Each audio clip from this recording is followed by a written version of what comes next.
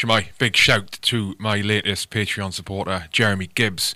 Jeremy Gibbs is he's an absolute legend. Actually, he's the founder of Forces Farming, and Forces Farming is an organisation that exists because Jeremy wants to do more to support service leavers and veterans who are in their resettlement phase, but also who have left, and showing them and being able to show them the opportunities there are in the agricultural sector.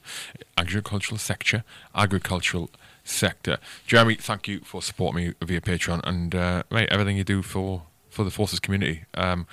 We haven't known each other long, but I already know you're an absolute legend of a bloke. Keep it going, buddy. And again, thank you.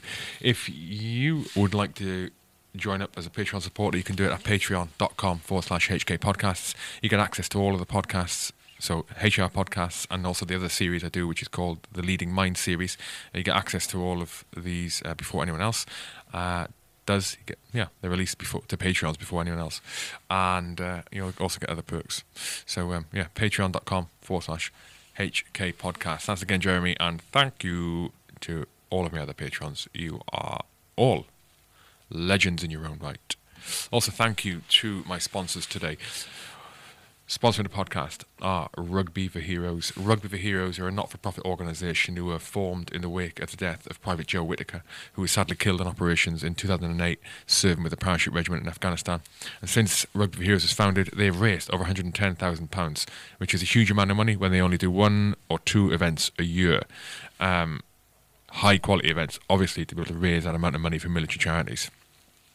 They are also behind the founding of the Forces Barbarians RFC, which is a club that brings together the military community, the rugby community, again, in the name of raising money for military charities via Rugby for Heroes.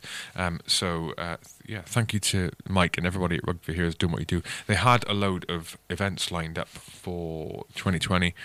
Things have gone pear-shaped. Obviously, this is a mental year, but they want to get those events back on track as soon as they can. They've got supper clubs lined up. They've got beer and gin festivals lined up. They've got rugby festivals lined up.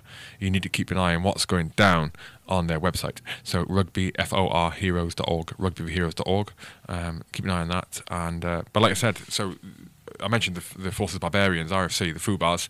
The FUBARs actually were able to play a game yesterday. At the time of me recording this, they played the game yesterday, and so there is Rugby for Heroes and the FUBARs have managed to get an event underway, an event done anyway, even though all this craziness going on this year, even though everything is against Forces Barbarians, everything's been against the FUBARs to try and get an event underway just because of the way the situation is, but they managed to achieve it nonetheless and completely legally. That's the important point. Completely within the COVID guidelines, the RFU guidelines, and the Return to Rugby guidelines, and they pulled off an event yesterday. That is what kind of organisation Rugby for Heroes are. They will do everything in their power to get their events going to support the military community. So, like I said, rugbyforheroes.org to find out more about them. And on social media, they're at rugby4 heroes, Rugby for Heroes on social media. Cool. Thank you to Mike and everybody there. Also, sponsoring the podcast today are the Aardvark Group, founded in 1982. They were founded with the express objective of developing a mechanical landmine clearance system which would meet the design criteria which Aardvark's founders considered to be the prime critical factors, namely for the clearance of all known anti-tank and anti-personnel mines, of which there are a shed load around the world waiting to make someone's day a misery.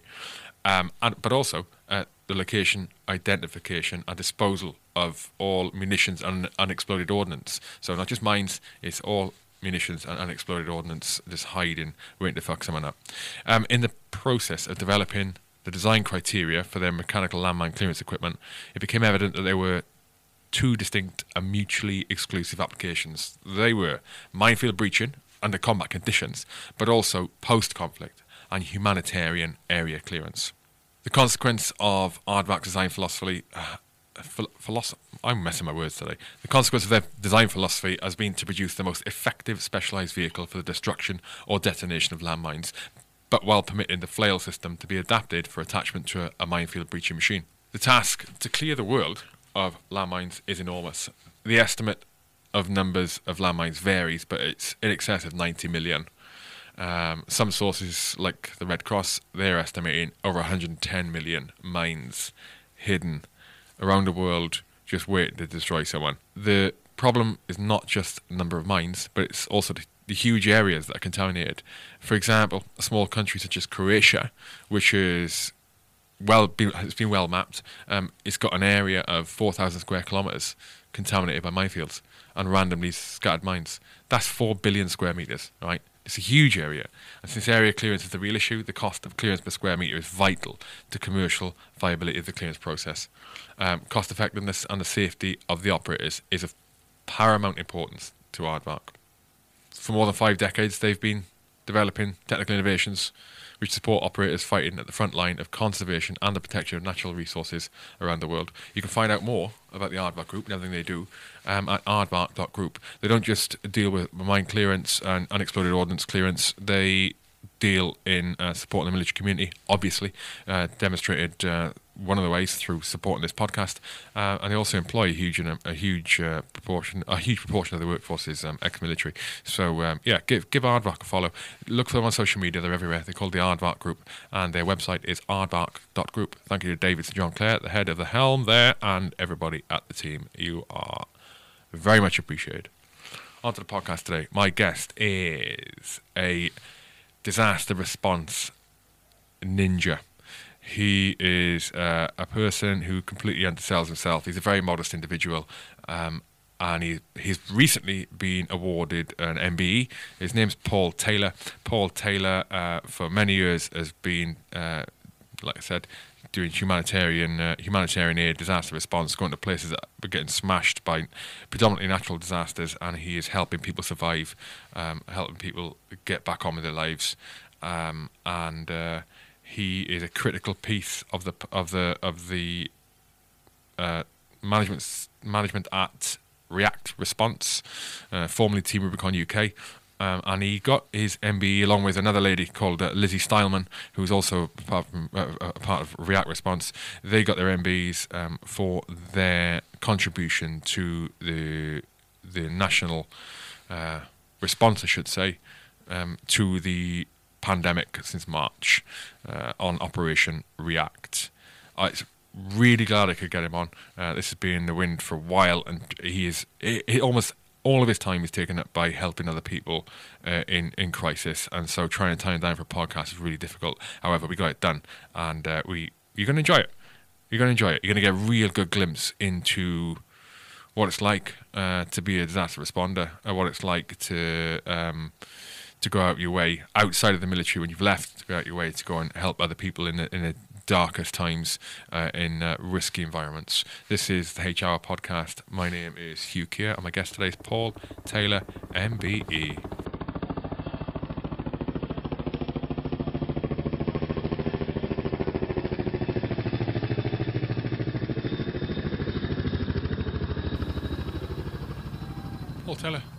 Paul Taylor, MBE. We're on. Mate, first off, massive congratulations on the award of the Member of the Order of the British Empire. Is that the full? I think it is. Yeah, is that? Yeah, Member of the Order of the British Empire. Yeah. Congratulations. Cheers. But I will say, and I'm sure Lizzie would say exactly the same thing, that if you're in a team like we're in, and which you're obviously a part of, then you're standing on the shoulders of giants. You know, you just happen to be. Me and Lizzie happen to be the people who do the recce's.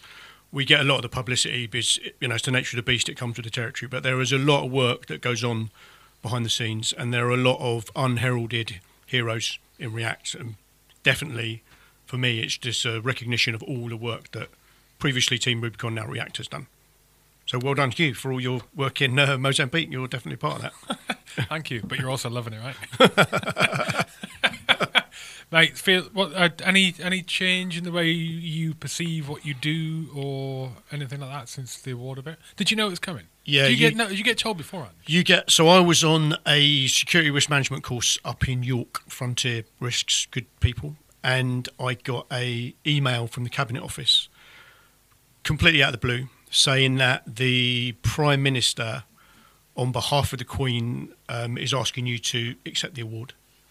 And then I think, you know, when it's for the team, there isn't any like, do I want to? Of course, I want to accept the award. But I think definitely when you're in part of a team, you're accepting it on behalf of the team. So yeah, you then have to acknowledge that you're going to accept it, accept the reasons why. In this case, it was humanitarian support to COVID-19 response. Send it back.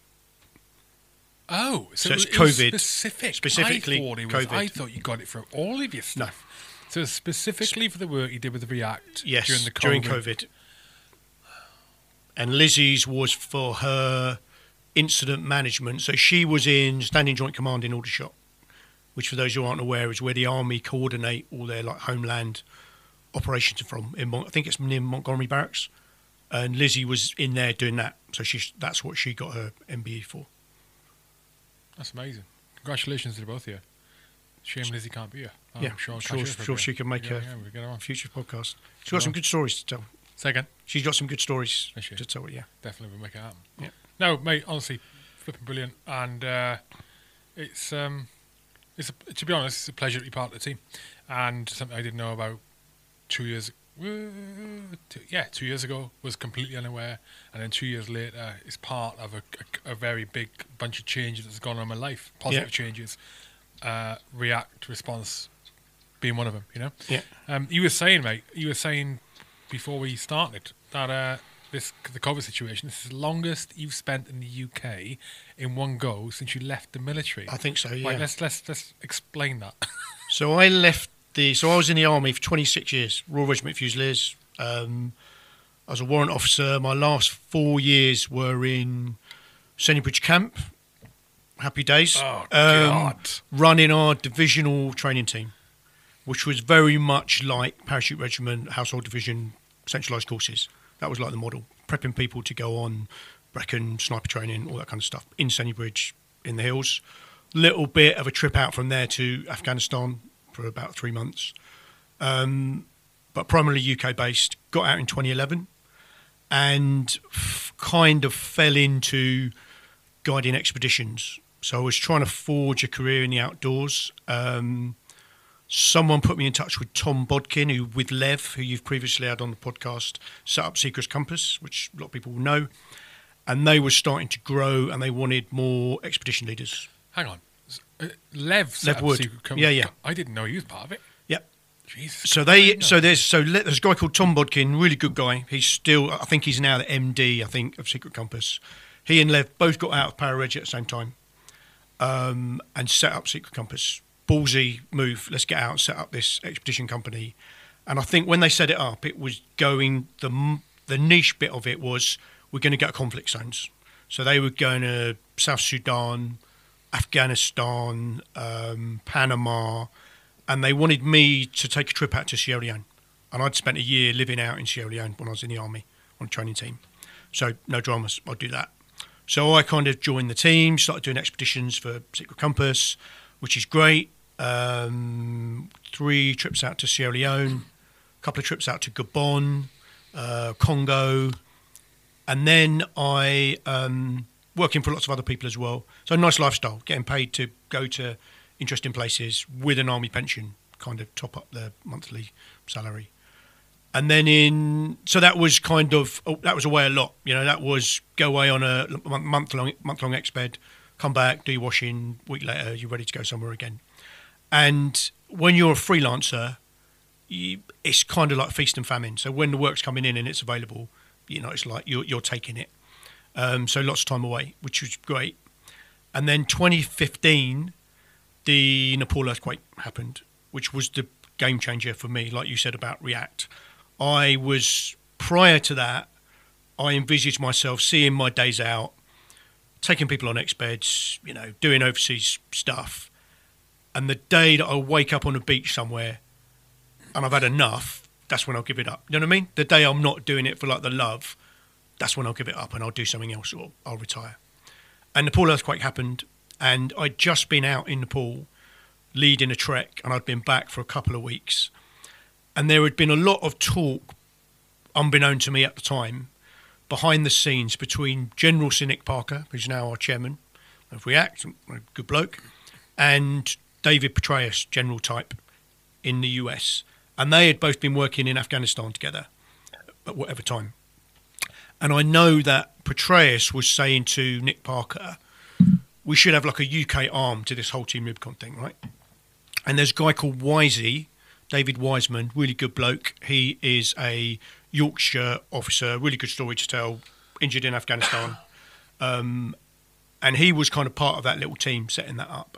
Can I just jump in? Of course you can. Sorry, I didn't realise that General Petraeus was involved with TR. He was. So what was his involvement with TR? I think that he was the chairman or something Okay. like that.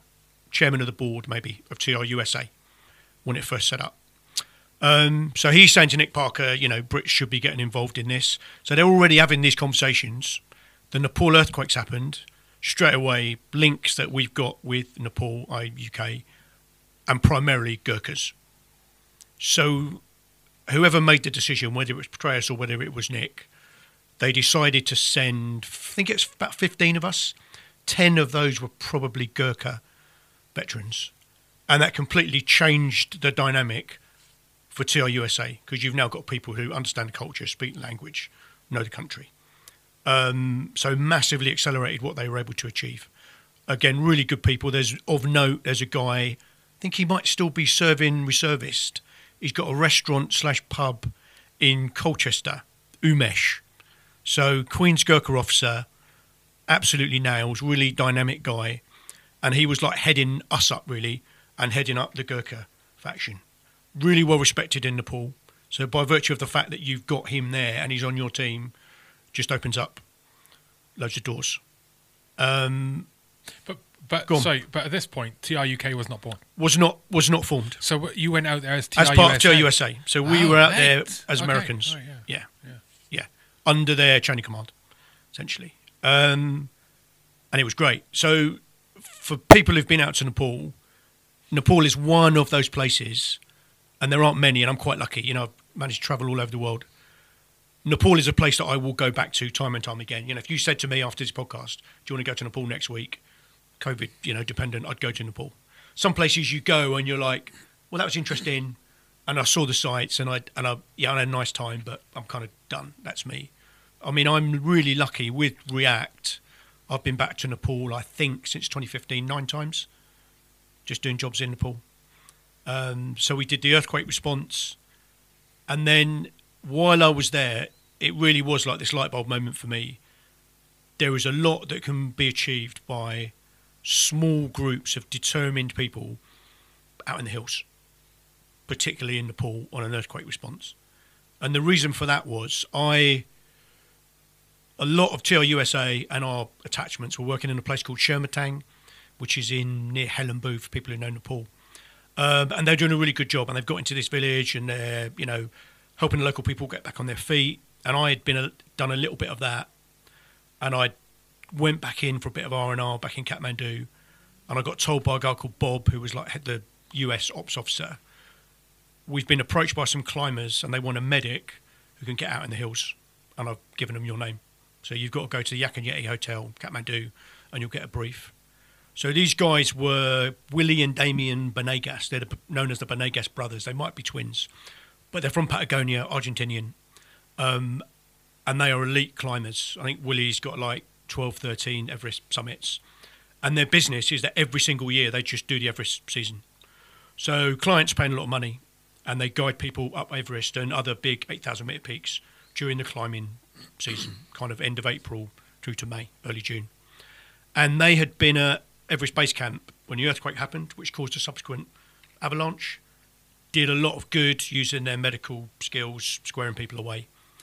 And then what they did is they said to their Sherpas, we want you to go out and identify people out in the hills who no one has got to yet. And they leaned in on people like their sponsors, Patagonia, North Face, whoever, and said, right, we want some bucks because we want to buy blankets, we want to buy rice, and we want to buy tarpaulins. And I think they might have even done a little bit of a mini speaking to, I think they went to Switzerland, where all the money is, and implored people, give us some money for Nepal. So they kind of used their celebrity status and their notoriety to get money. I met up with them in Kathmandu. I think Damien had gone ahead to the epicenter of the earthquake, a place called Laprak, and met Willie and a guy called Mike Monez, who is 17, and he was trying to be the youngest guy to do the 7 summits. so the highest peak on each continent. 17 is Nails. And Willie had said to me that when the earthquake happened and the avalanche at base camp, he knew Mike's father, Mike's age 17, and he's kind of looking after him while they're guiding him up these peaks. He said, Mike, just go in your tent and I'll tell you when to come out, basically. And he said about half an hour later, he saw Mike, fireman's lifting bodies to like the casualty collection point. And he said that he's 17 and 95% of the time he's a man and 5% of the time he's a teenager. And I'll give him the 5%. You know, he's going to make the odd mistake. But incredible guy who's like 17. Where is he from? He's from the States. Oh, okay. So he's an American, yeah. And so I met these two guys, got the brief, this is what we want, went back to our like fob, got my kit, got in a 4x4 with a Nepalese driver, and we were driving out to La Prague, which is epicenter of the earthquake, in a place called Gorkha, where the Gurkhas come from. And that's probably a 6-hour drive. So we went into a place called Tamil, which a lot of people know have been to Nepal. And Willie jumped out to get like a bowser of water to put on top of the 4x4. And we're just like sat talking in the wagon. As he comes out, he put his hand on the bonnet and he says afterwards, once bitten, twice shy, I knew there was going to be another earthquake. I could feel the vibration on the bonnet. He then starts shouting at me to get out. I don't know what he's talking about. You know what I mean? I haven't felt it. You know, I'm the earthquake virgin. I haven't felt it yet. So he's dragged Mike out. He's got me and the Nepali driver out. Dragged you out of the car. Out of the car. And we've run down the road and we're now in the second earthquake. Sorry, just what I'm trying to understand you is, why is that an action on? How do you run away from an earthquake? So what you need to do, if you're in an urban environment, you need to get out of the footfall of the buildings, because that is what is going to kill you. It's going to be the mace. And unless my experience of earthquakes is in the rural environment, so when you're out in the hills, unless it's much, in terms of your own kind of mental well-being, it's much easier to go to sleep at night, because unless that bit of real estate where your tent is pitched opens up, you're going to be all right, because there's nothing to fall. So that's where you select your campsite. So you look around like deadfall in the jungle. You look around, where is there? Nothing's going to fall on me. So if you are, so for often us with React, when we go away, people will give us some accommodation and we're going to sleep outside. And we'll put our little mozzie pods up 30 metres away in a field outside the building. Well, you can sleep inside if you want. It's all right, we're fine. And then explain why we can sleep outside. So Willie's had it before, right? Because he's just lived through an earthquake. So he'd lived through a 7.8 earthquake, and this was a 7.2. In relative terms, explain how severe that is. So you have got a the scale for measuring earthquakes goes up to 10. Anything above 7 is a major earthquake. The ground is opening up. The ground is opening up. Yeah, Biblical, and it is. So for about 30 seconds, there is a deafening roar. The buildings are collapsing. We've run down about 50 metres down the street to get out of the footfall of these buildings. And we are quite experienced people. And we are all in the middle of the road hugging each other, all looking up to make sure that there isn't anything that's going to fall on us for about 30 seconds. And what's the ground doing? I mean, is it throwing you? What is the ground is like shaking. The ground is shaking. And the worst thing is it's the buildings that are collapsing. Because you see it on TV, yeah. Right? So you've been there, yeah. Right? So the ground is shaking. Ground is shaking, and it's much scarier in the urban environment because the buildings are collapsing, right? So buildings are collapsing, people are screaming, and that lasted about 30 seconds, right? And then for about, what was the most bizarre thing, for about 10 minutes afterwards, the tarmac road that we were stood on was going up and down like a wave machine. Didn't break up for whatever reason. Tarmac didn't break up or splinter. It was just going up. Like a wave machine? Like a wave machine. Like what frequency? Slow, fast? Quite slow. Just like oh my God. And we're just still... You can see it. You can see it. You're on it. You feel it. You're just up and down and up for about 10 minutes. That was completely bizarre. So I get the ground will start shaking, the buildings are going to collapse. But I wasn't expecting that to happen. And then that finished, and then there's obviously chaos, right? That's the nature of the beast. After an event like that, it was always chaos. So we then tried to pull some people out from under the buildings. The police arrived, so we gave the police so the police were trying to put up a cordon because there were electric wires that were fizzing around, bouncing about in the street. But they didn't have any, mine tape as we would have, if you're in the military. So we gave them some climbing ropes, tied a climbing rope across the road, said to the police officers, As a physical cordon. Keep everyone out. So you got physical cordon. Keep everyone out. Decided that we had kind of done our bit after however long that took. And then and the nature of the beast when you're doing disaster responses, in any normal job, that would be enough to have an afternoon off, right? Just being in a big earthquake. So you're now, you know what I mean? You're now getting in your wagon and you're driving towards what you were going to do in the first place. You're responding to the first earthquake. And I remember we drove for about an hour, and I've been to this cafe a couple of times when I've been back to Nepal, and in complete silence. And then we just stopped and we went in, got a Coke, bottle of Coke or whatever, and then we just looked at each other and we had a big sigh and then just started talking about it. Right, everyone all right? Back in, basically. And then we drove, then for about another 5 hours probably out to Gorkha, and it's Barpak, Larpak, and that is where there's loads of people there cutting about in Gurkha tracksuits, green tracksuits, 7GL, that kind of stuff. Salute you when you walk past. So we went to a place called... that was happening in the village? What? In the tracksuits? Yeah. So you still get... So Nepalese, you get people who got out of the army 10 years ago who still got their Gurkha rifles tracksuit. I didn't know. Yeah. Because they're mega proud, obviously. Yeah, that is mega. For Civ Pop, for Civi's listening, so when Gurkhas come from Nepal and they join, they manage to qualify and they get the UK and join up, Gurkhas are issued with, that's what Paul's talking about, they're issued with an all-in-one, not an all-in-one, a green tracksuit, green top, green bottoms, and only Gurkhas get it. It's got the two Kukris on cross Kukris on it, a cap badge, and what you're talking about is they're still cutting about in these tracksuits and silk shadows. Brilliant. And we went to a place called Ramrung, which was as close as you could get to the affected area with the road by road. And the reason that nobody had been to the epicenter of the earthquake because all the roads had been taken out. So the winding road that gets you, and this place is at about 2,500 meters, so it's just like getting into high altitude. And when we got there, the Sherpas, who they dispatched to score it all away, had the money, and we had piles of, we had sacks of rice, piles of blankets and tarpaulins. And what they were doing was they were paying the locals to carry loads, which is what people do in Nepal routinely, incredibly strong. And it's about a 20-kilo load that they would carry, and it's a 6-hour trek. So we are then trekking, for us, we've got our own kit, so we've got like rucksack, 2 weeks worth of kit.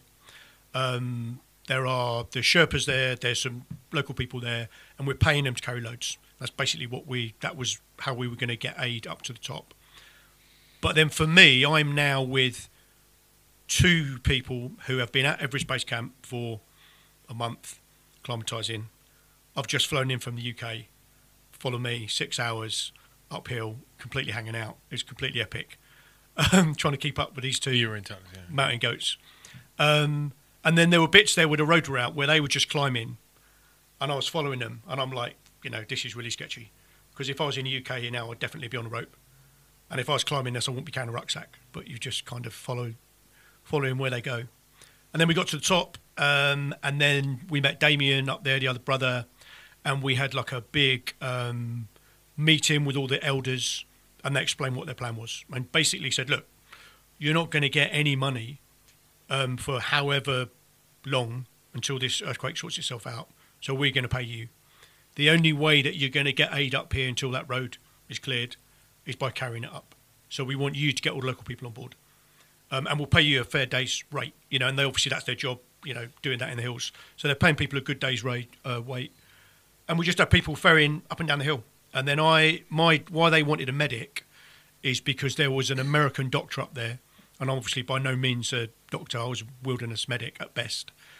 and she was moving out, and there was a gap of about 4 or 5 days until a British doctor came in who'd been at Everest Base Camp, Rachel, and I was basically holding the fort, and they got another American medic in with me about a day later, Adam, and we were basically looking after about 500 people. So doing the rounds. Casualties? Not casualties. So most of the casualties by now have been extracted. So a lot of the concerns now are injuries that have been exacerbated by the earthquake. So older people with bad backs, that primary healthcare type concerns. And the other thing that we had to do, so there was La Prac is a little bit lower than where we were, and it's on a spur. So it's not the best place to site a village of about 500 people. And the problem with that was when the ground started shaking, most of the buildings collapsed, the landslides. I think 18 people died out of the community.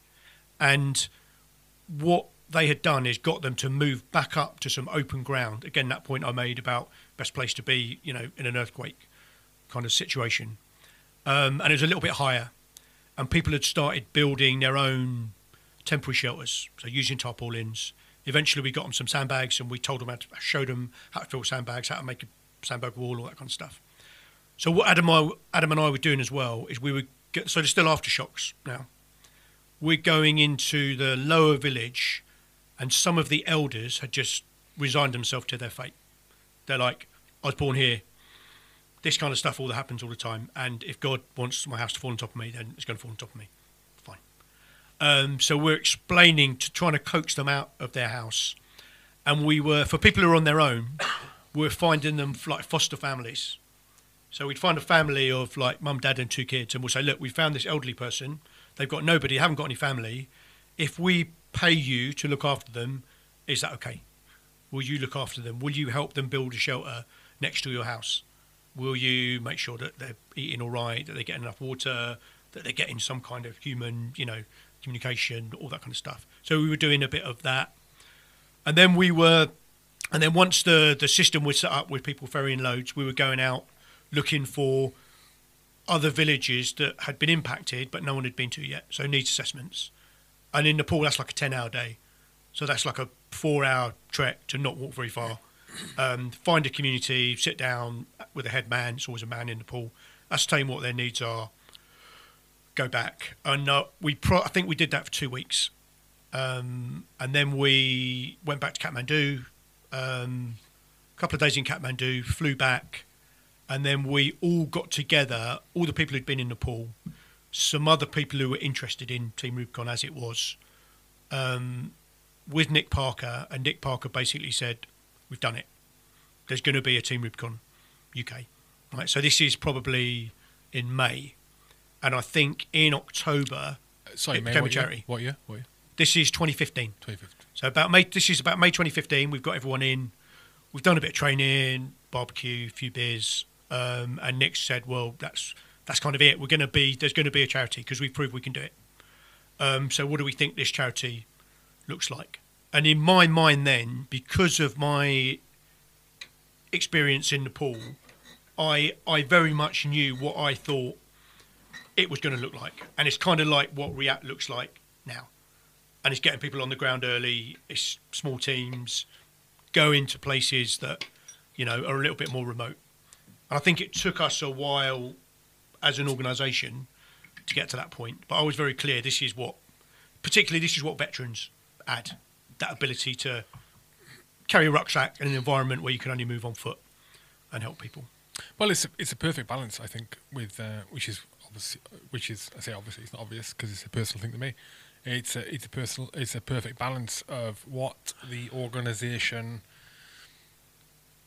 provides to beneficiaries or potential beneficiaries, and it's what it provides to the people who are part of it, who are arguably also beneficiaries. Yeah. It's no coincidence that now you spend like 99.9% of your time doing React response stuff. Yeah. And the 0.1% of your time actually doing stuff that, does not involve React yeah, response. Yeah. It's because everything you do with it, and correct me if I'm wrong, is the stuff that is the most important to you in your life, in in your personal life, your professional life being that's response, right? I've got a capability. I've got a unique set of skills. I've got a background which isn't common to most people. Yeah. I'm taught. You've been trained and taught and experienced in dealing with extremely adverse situations, extremely high stress environments, but dealing in a manner that does not indicate that you're actually undergoing a lot of stress. Yeah. In a calm, cool, and collected way, in a practical way that ensures the best possible outcome. And that's what React Response is, right? I mean, I can't think there was anything similar to this in the UK before. There was nothing like this in the UK before, was there? No, I don't think so. And if that's what you explain the start point, and you're right, and I'm really lucky that in all the things that I'm interested in feed into what I do in React, right? So I'm interested in wilderness medicine, right? Happy days, just direct crossover to looking after people on and off, like our own team. I'm interested in current affairs, security, the humanitarian piece. It all being out in the mountains, you know what I mean? It all kind of quite lucky, really. You know, and it is that thing, isn't it? It's like, what's the secret to having a successful life? Find something you enjoy and get paid for it. It's kind of that. And I was a volunteer at first. So I was a volunteer for 3 years, alongside doing expeds. And the reason that worked is people in the outdoors are kind of really understanding. So, you know, you're doing some work for somebody and you say, right, I've been asked to go to Haiti, take a recce out because there's been a hurricane. Yeah, off you go, mate. We'll find someone else to take some people walking, or it was that they were employing you to do. So that was like the first Nepal. And then in terms of Nepal, we then, not long after, again through Umesh, the Gurkha guy I was talking about, we identified a community in a place called Lapu Besi, which is about 5 k's from the epicenter of the earthquake, which had been completely smashed just by landslides. So they had no electricity, school, and most of the houses had been destroyed. And we decided that we were going to help them build a school. And I think the key for the humanitarian piece is you're empowering the local community. You know, it doesn't make sense to send people from the UK to build a school in Nepal. What you bring is maybe a little bit of experience in project management, and the main thing you bring is funds. You know, you help them by generating money to empower them to do it. But the best way to do it is definitely by empowering the local workforce, because you're giving them money. And the other thing, if you're using a local workforce to do a task, they're invested in it. We're building our school. You know, it's not like, yeah, we're building a school for 2 weeks, high five, and then we're flying back to the UK. It's like, this is it. You know, you're invested in building this school, which is going to serve your community for however many years. So we identified this location through Umesh, to be fair. And then we went out on a recce. I went out on the recce. Negotiation, what's it look like? What's the plan look like? And then about a month later, the team went out, and I wasn't on that team. And that's the bit that YZO I spoke about before. I think he was leading it. And that's the one that Prince Harry was on. And then they built the school in Lapu Besi. And then we went back however many months later, and we put some solar in for the school. So the solar powers some IT that they'd been donated. We helped build some accommodation for them. So when we went on the recce to this place, you talk about education. We said, like, so the school's been smashed. Where are the children educated now? And we went 800 metres up. So it's like going up the fan, you know, basically. And there are tarpaulins and kids under these tarpaulins having lessons. And they're living there Monday to Friday. So they're trekking in on a Monday morning to be there for lunchtime. 10 k's, which is like a good 6 hours walk maybe in the mountains. They are then living in a tarpaulin, in a sleeping bag, cooking their own food on a gas stove. I mean, these are young kids. These are like all to go to school. All basically. To go to school. But do you know what? Go on. Sorry. And then they are, on a Friday, lunchtime, they go home. So weekend at home. And the reason for that was a lack of resource of teachers. So they basically didn't have enough teachers. So it's like a hub. So if we put a temporary school in Lapu Besi, the kids from all these surrounding villages will then walk in, and we've got 2 teachers, let's say, and they're based there. So it was a lack of resource of teachers that was driving that. But yeah, that's kids who are all because of education. Do you know what? Yeah. So this is one of the striking things to me when I did the Oppie Day. in Mozambique. Was it last year now? Early last year. And we came across a village that weeks in they were in an area that was completely cut off. I mean, you know this. You probably remember it. They were in an area that was completely cut off. You couldn't get there by vehicle.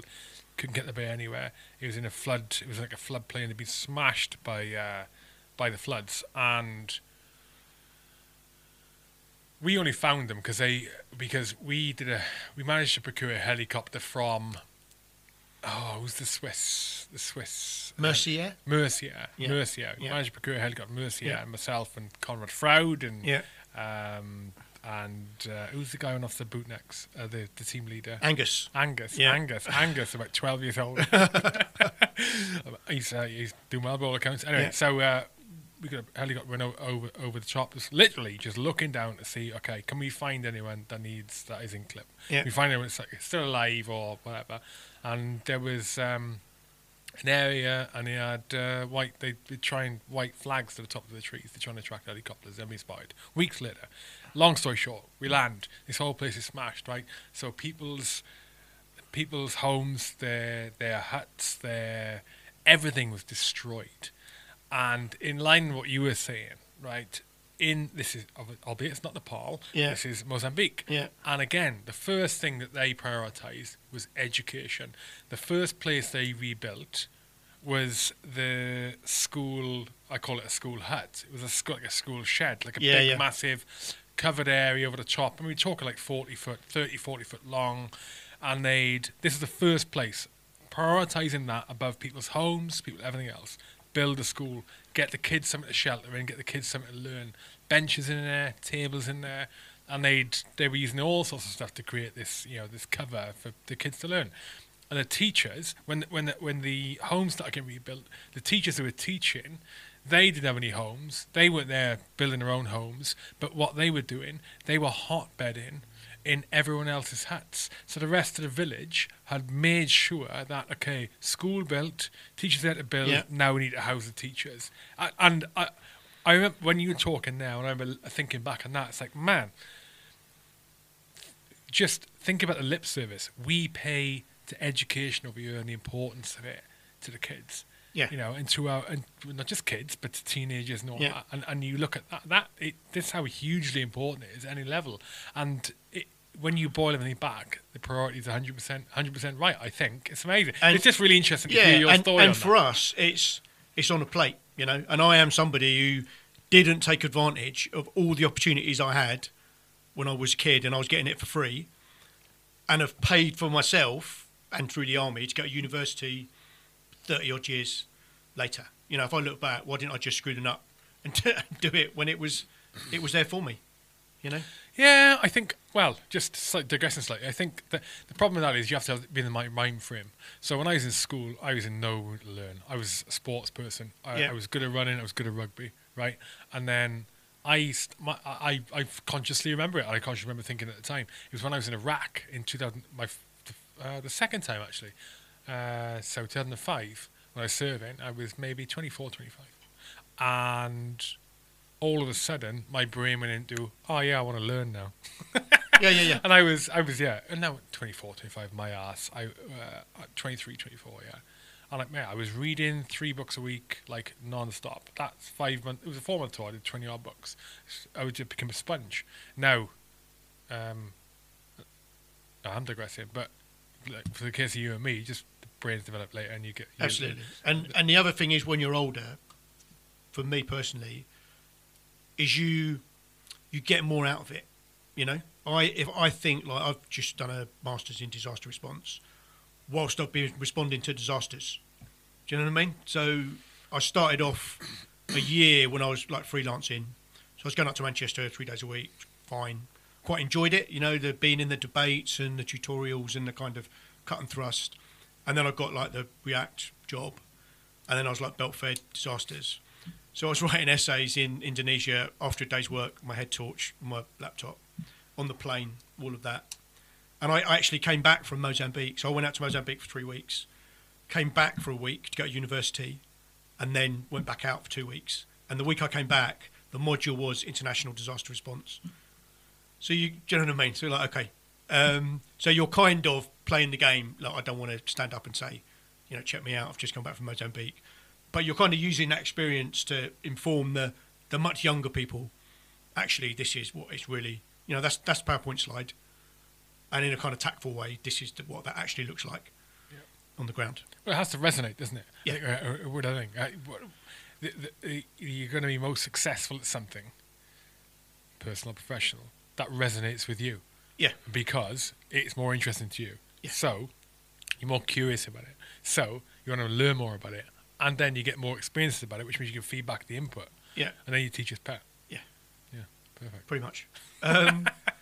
Yeah, so we did the whole thing in Lapu Bessi, which we gave them the solar. And then the other thing we did, there's a micro hydro project. So obviously running water, powering the electricity for 3,000 people at a massive boulder I'll be honest, about the size of this hut had landed smack bang in the middle of it. And we went on 2 recce's to think about how we were going to get rid of it. And in the end, we got the Nepali army to blow it. So they went up there with some Dems and they blew it. How long did that take them? Blowing boulders is no mean feat. No, that takes a lot of explosives. But when you're in the pool, it's the whole P for plenty. There's one go, there's lots of PE, and it goes the first time. It's not PAM 21. So the boulder goes, which then allows us to go out and then reconstruct the micro hydro. So we went out, reconstructed the micro hydro, and then our boss, Rich Sharp, I think he had just joined. He then came out, and obviously he's the CEO. He got to press the button and turned it all on, which was incredible. So they hadn't had electricity for 3 years, so lights up for 3,000 people. That's providing electricity for. Fucking hell. So that was incredible.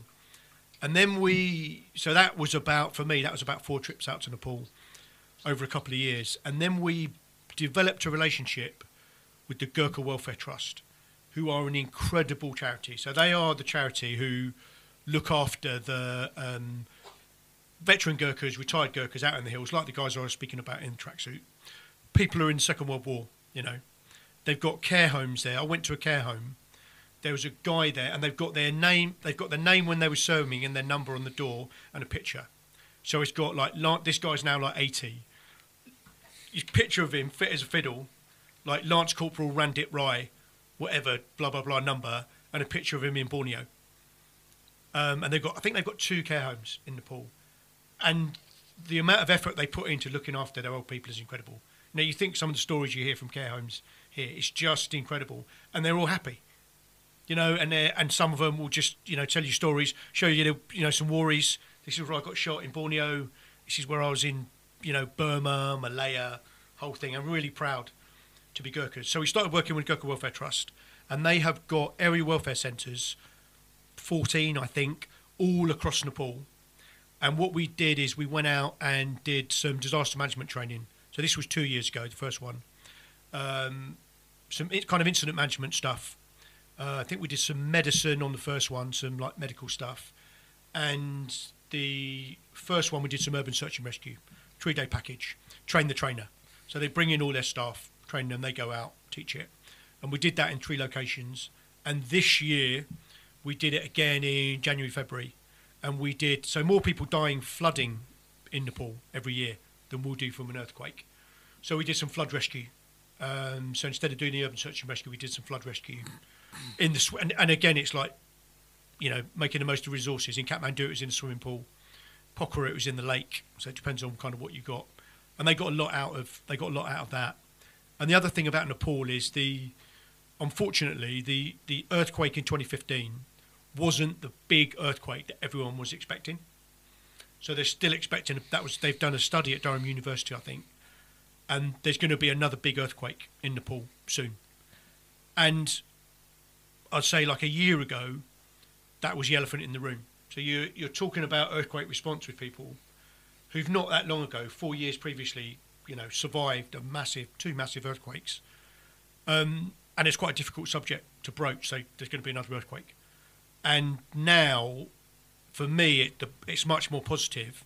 So people are now openly saying, public messaging is there's going to be another earthquake. We need to be ready. We need to learn all the lessons from 2015, and we need to be prepared. But here's a question for you around that. Okay, and it's when I think about like Los Angeles and earthquakes and other places that are prone to earthquakes and tsunamis and stuff like that. People don't move. Like people in earthquake-prone areas, they don't shift, or like natural disaster-prone areas. They don't tend to shift. People don't think, maybe we shouldn't live here anymore. Maybe we should move. How does what have you? I don't know if you studied that in your international disaster response that you did the degree or anything. What is that, and how do you deal with that? So if you look at a country like Japan, they are incredibly well prepared, right? And it's all about, so you've got what we call a disaster management cycle. So the first bit of that is like mitigation, right? What measures can you put in place to make us more resilient if there's whatever the hazard might be? Then it's like preparedness, which is the physical measures, which is like tsunami warning, which is how do you construct your houses in somewhere like Nepal? What early warning systems have you got? What have you got? And the other thing about that is I would say that, we call ourselves first responders. The first responders are the people who crawl out of those collapsed buildings, 100%. So you've got to kind of embolden that community response. How does the person out in the hills in Nepal tell people in Kathmandu there's been an earthquake and 10 people have been killed in his village? Give him sat phone, and you make sure that they know how to charge it, or you give them sufficient batteries, it's waterproof, all that kind of stuff. And then there's the response phase, which is kind of what we do, and then there's the recovery, which is going round and round and round. And I think the problem is, for a place like Nepal, it's relatively small in terms of the whole of the Himalayas. Where are all of those people going to move? If you look at Indonesia, Pacific Ring of Fire, I think there's something like 4,000 islands in Indonesia spread over, thousands of kilometres. Where are all those people going to move? So I think you've just got to come to terms with it. And on that, an interesting point for me, and this is going back to my experiences in Indonesia, is that what you often see is people reverting back to what they had previously done before I'll call them Western building techniques arrived. So in Indonesia, there are a lot of bamboo structures, and they call them barugas. And the good thing about those is that they flex. So after the earthquakes, we've seen quite a few earthquakes in Indonesia, you will see the collapsed best practice breeze block concrete building, and there'll be like a bamboo, like an atap, what you would call, I guess, somewhere like Borneo, still standing. And people are now reverting to those techniques because that's what they've always had to do, because these events have been happening for thousands of years and they've learned to adapt. Interesting. Old school building techniques. Yeah. So I think that the key is going to be and they call it's like the build back better. I guess it's the combination of how do you embrace modern technology with an eye on what people used to do for good reason, because they're driven by necessity. How do you incorporate the two to make that even better? Like an amalgam of the two things. And put the in-laws in the new builds. Put the in-laws in there, and then. And the other thing in a place like Nepal is if you impose building regulations in Kathmandu, which is fine, how do you get out to somebody who's out in the hills and say, we want you to wait until we get out and make sure that your building's fit for purpose and you're using all the right techniques? Do you expect him with his family to live in a shelter while he's got all these materials around him which he can just pick up and put together and rebuild his house? So you've got to either do it quickly or you've got to find some way of getting people on board. How are they going to rebuild these houses? So, and it's really simple stuff like just have one-story structures, rather than having two, just less masonry that potentially going to fall on people. So rather than having a two-story house which is 10 metres wide, have a one-story house which is 20 metres wide. L shapes, not joining, having a gap in between the various parts of the building. There's lots of things you can do. So I guess it's the kind of education piece. Do you mind if we? Can we talk about the COVID response? Yeah, Is sure. that all right with you? Yeah. And one thing I've been really curious about since it started is that. So I know that. So I now know about the origin of, the birth of Team Rubicon UK. Yeah. And I know about like the recent rebrand from Team Rubicon UK to React Disaster Response. Yep. And I know a relatively good deal about in between. Yeah. Those two periods up to when I joined. Yeah. What I'm interested in is at the start of the pandemic, there was a driven by necessity. There was a shift for React. There was a shift from only deploying people who had been trained to particular levels, dependent on the particular operation that were going on. And because of the pandemic and the resource that were needed to support everything we support in the NHS and the councils and all the rest of it, there was a shift away, understandably, to having to deploy people rapidly. We literally volunteered maybe the day before or something on the same day, and were able to deploy on a task led by a seasoned React Response team leader or person. What I'm really interested in is what is your experience, you and the other sort of management elements of React? What were the challenges you faced there, and your experience of dealing with those people who turned up who were, I'm a volunteer, I want to help, and the challenge you faced with that compared to what you've been doing before, where everyone had been trained up. You wouldn't deploy someone unless they were you've done this course, you've done this course, you've done this course. So the first thing I think is the nature of the environment, right? So you're in the UK. So COVID aside, the risk of transmission of the hazard, which is COVID, it's a permissive environment, right? So previously you're getting people to a certain level, international responder, because you're going to Mozambique and you're living the environment that you know well that you had to live in. You're thinking about what we were just talking about. You're taking people to Indonesia where you're responding to a hazard, earthquake, tsunami, and while you're there, I mean, when Nicola and I went to Lombok, there were another 4 earthquakes while we were there, and hundreds of aftershocks. So that is why you've got to get people to that level. And then I think, so that was a part of it, permissive environment outside the, transmission of the virus. And then the other bit is you are deliberately only using veteran volunteers. Right. Now, I know that is a broad church, right? And there's some incredibly good veterans, and, there are people who do a relatively short time.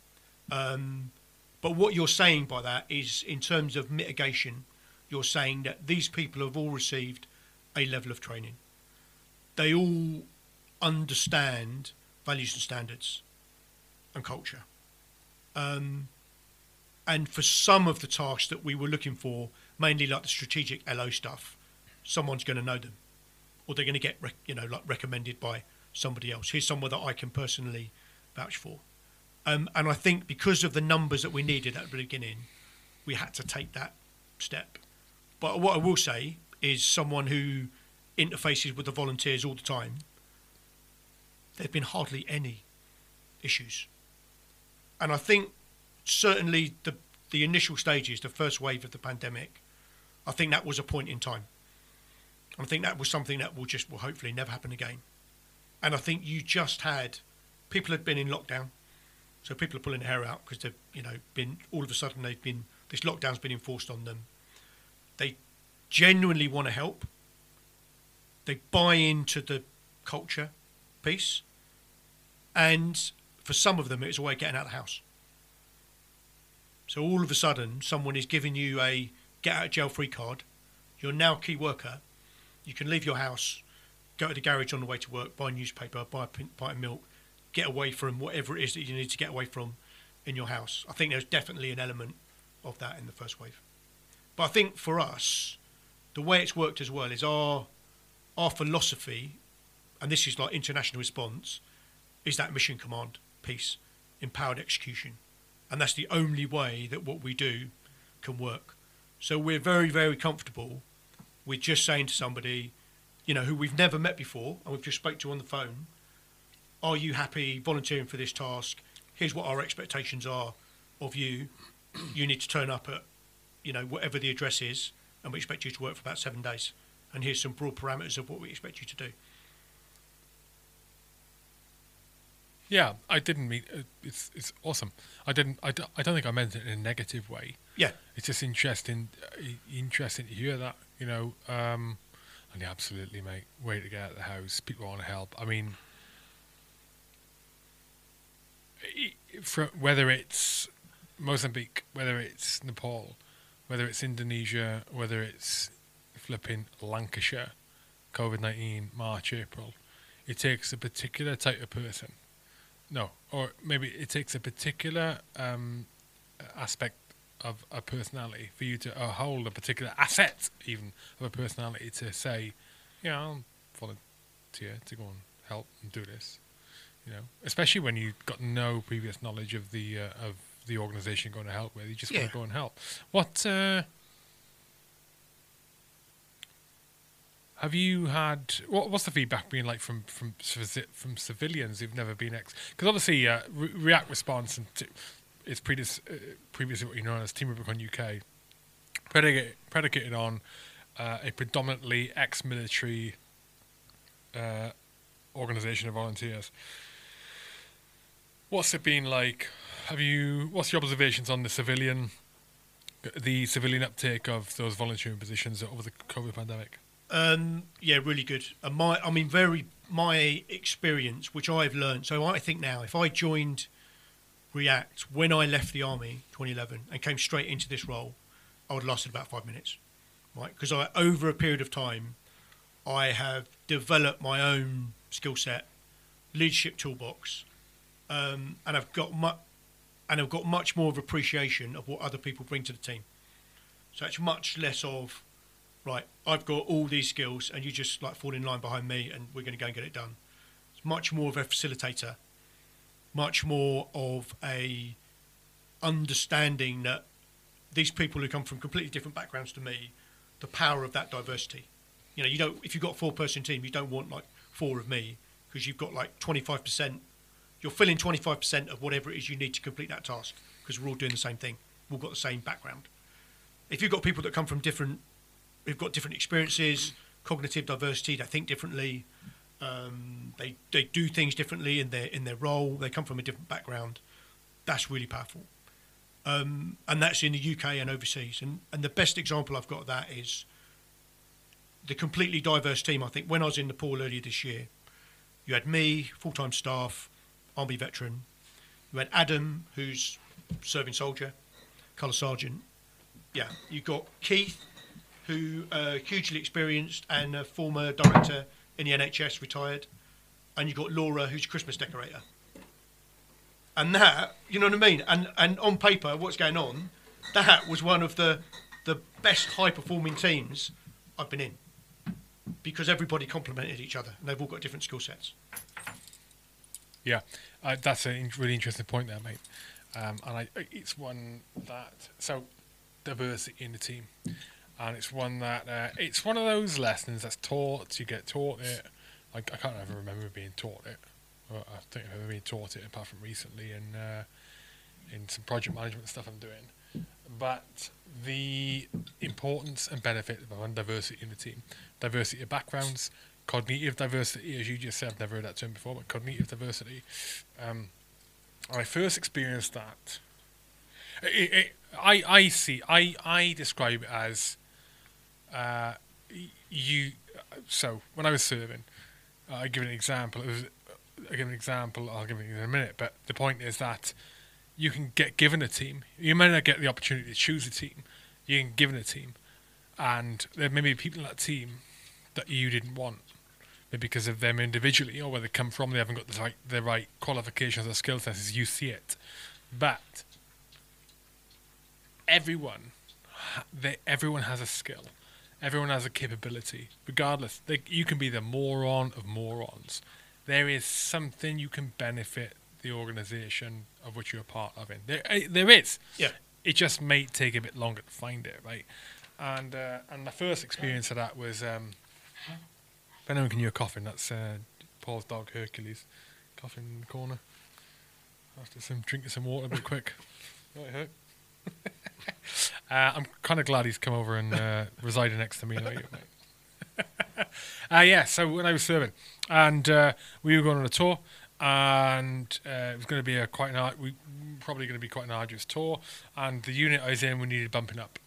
I was in quite a specialist unit, and we got bumped up with people, as in numbers. We needed more numbers, and we got given people who were either fresh out of depot training, or they were not qualified or experienced enough on the usual standards to be in our unit. And over the course of that tour, what I realised was they weren't all cut out to do this. It was the snipers, right? And they weren't all cut out to be snipers, but they all had something they could bring to the party. And it wasn't necessarily a practical skill either, like shooting or like tactical awareness or like, what X, Y, or Z, practical military oriented skill.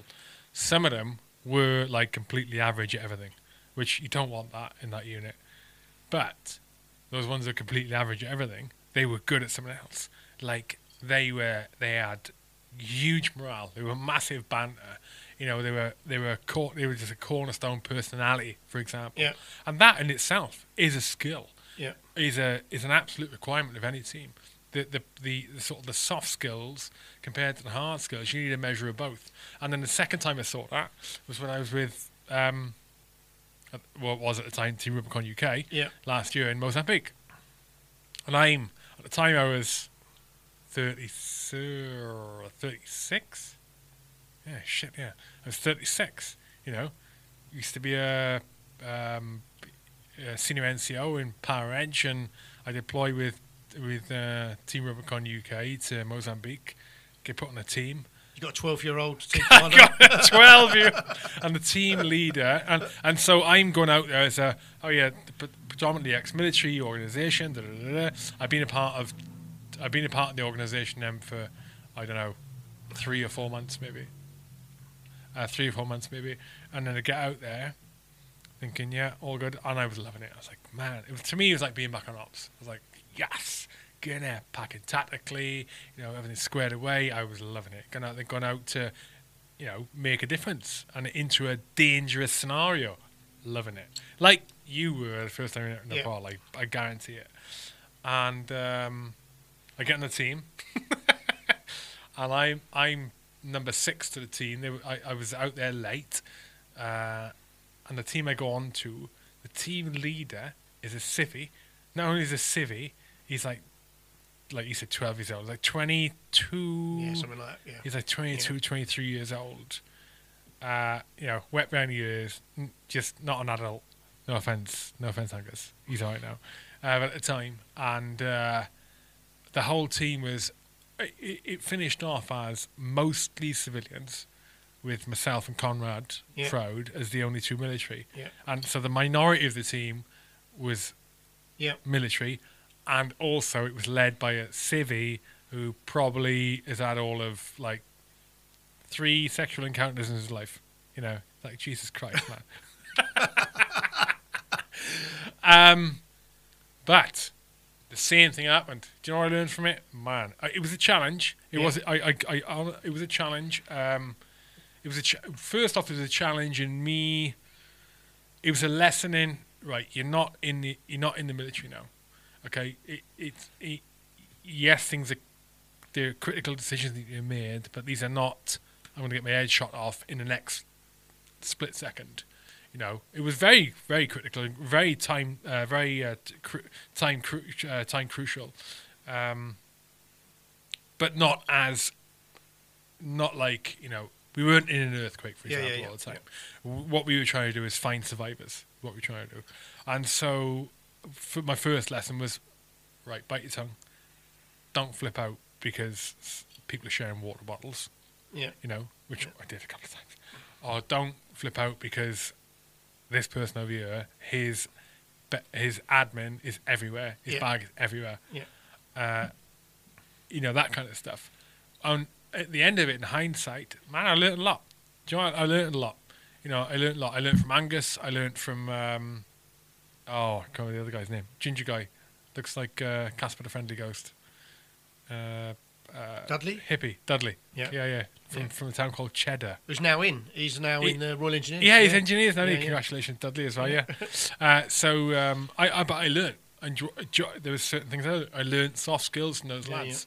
I learned soft skills that I probably either forgotten over my time in the military or never had. And when I say soft skills, I mean I remember watching Dudley in a couple of villages. We were going out, and I was doing whatever I was doing, and he was there, and he was team leader, and he's engaging with people. And I remember watching him and I just think, fucking hell, he has nailed that. He's got that down to a T. Just the way his mannerisms were, how he was speaking to them. Bearing in mind, he doesn't even speak language, but they were completely receptive to him. And I thought,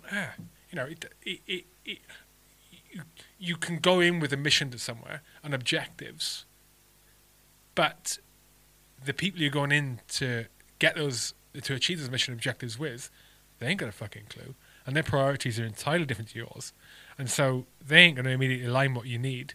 There needs to be an in between. You need to, you need the empathy being one. I'm not saying empathetic.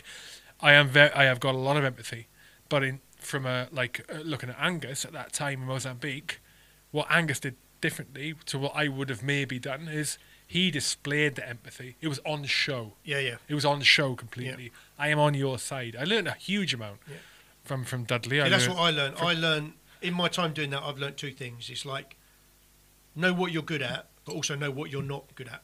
Right. So, and that's like when me and Lizzie are going to recce. Right? I always take someone, and it's diversity. Right. It's obvious diversity. Someone who's female. Right. And I've taken Nicola with me. Taryn was on the recce, Mozambique. Lizzie in the Bahamas. So straight away, there's some kind of diversity. And when it comes to like negotiations, particularly at the initial stages of a disaster, you've got to get access. You can't just turn up, hey, where are we at? Yeah, fine, crack on. You've got to prove your capability. And sometimes when I go on a negotiation, and me and Lizzie now just do it almost naturally, you kind of know who's going to be the best person. And that's the emotional intelligence piece. So you size up whoever it is you're going to be negotiating with. And it might be a ex-military person, so I'll lead and I'll lean on my military experience and I'll do a bit of name dropping and all the rest of it. It might be that I think this is Lizzie is going to get more out of it than me, so I'll take a back step. You lead the negotiation. So it's that bit. And the other thing that I've learned a lot since leaving the military is let go of the reins. So if I think about when I was in the military, let go of the reins. So if I think when I was like a young NCO, British Army, you knew how to do a whatever it was, attack, recce, patrol, whatever, stage by stage, phase by phase, right? And everyone could recite it. And there's a bit of left and right within the parameters, but basically there was a way of doing all the things that you had to achieve. And I would expect anybody else to do it broadly in a similar fashion, right?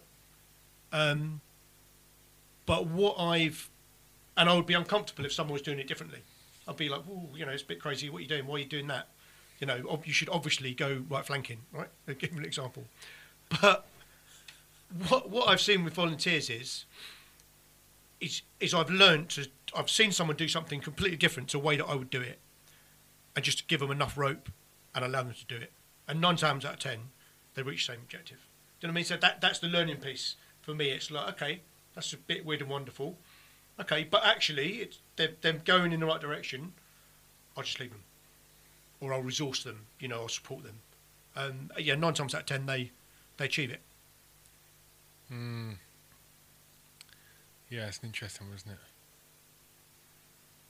it? Yeah. Do you think the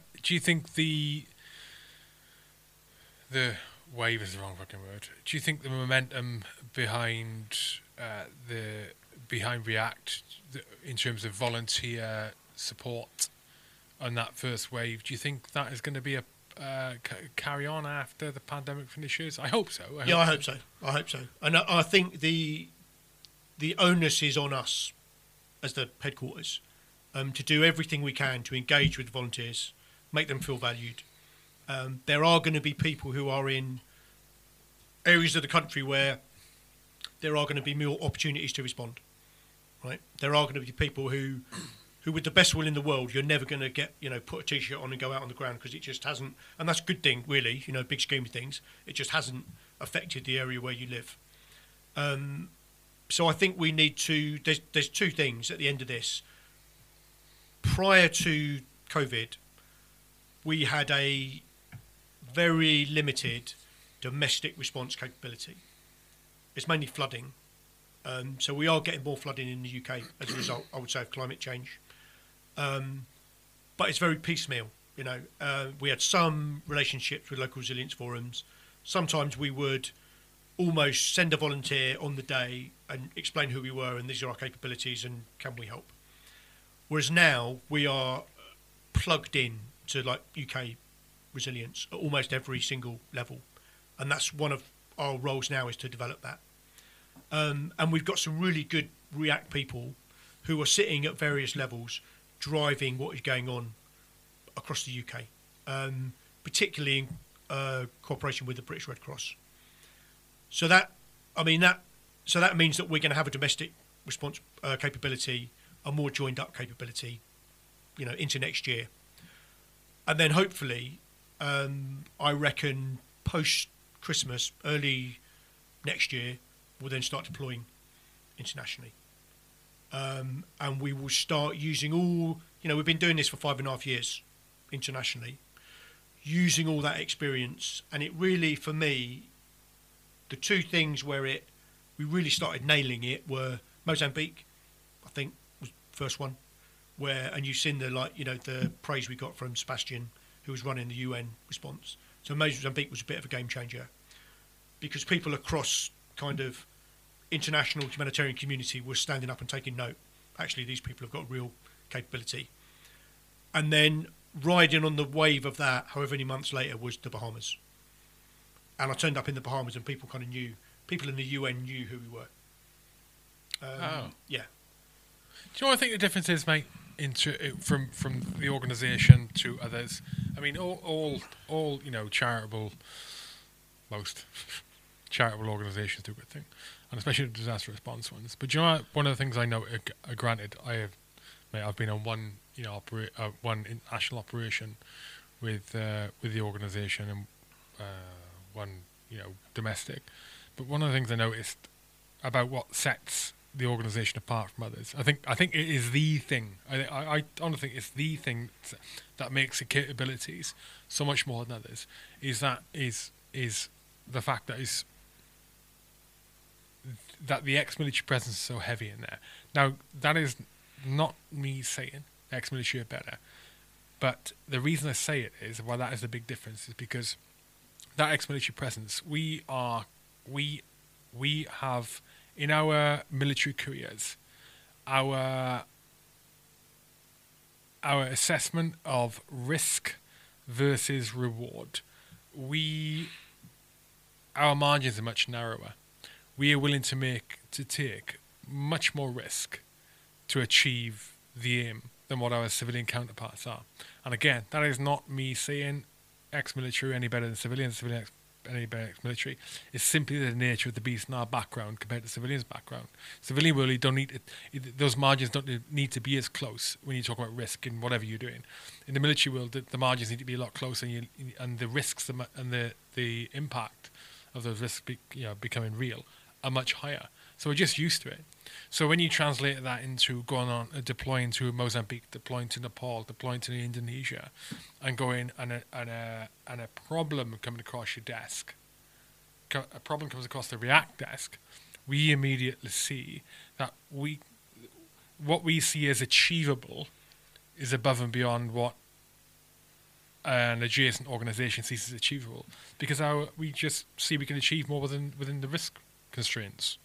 Yeah. Because that's what we're used to doing. You're going, okay, what is the minimum safe option here that we can go to and not encounter any casualties? That's the simple math is what we do. Yeah. And because we're so used to having made those calculations and weighing it all up historically throughout our military careers, then we're just better at making those calculations so we can be more precise and take more risk. And for me, there's two things. And the other thing is experience, which is the one thing that you can't buy. And if you could, people will be queuing up around the block trying to buy it, right? So you've got that experience.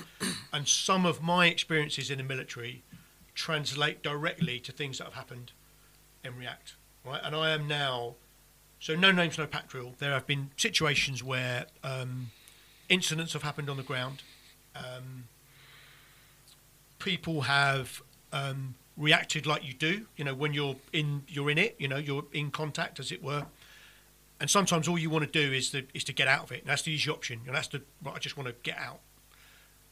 And I think about when I was in their shoes, when I was like a young soldier, in various circumstances. And I think of my platoon commander, sergeant major in the ops room. No, you're going to stay put.